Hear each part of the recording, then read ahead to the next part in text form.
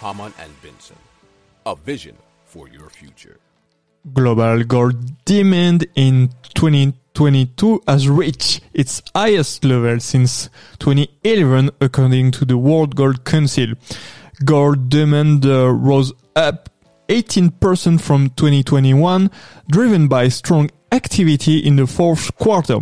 Central banks contributed strongly to demand, with demand more than doubling in 1 year.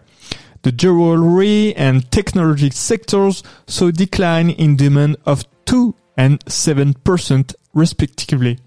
In 2022, mainly due to the global economic slowdown and supply chain issues. Hamann and Benson has launched the first public impact index to evaluate companies on their positive impact on our society. I invite you to consult it in the notes of our program or on our website.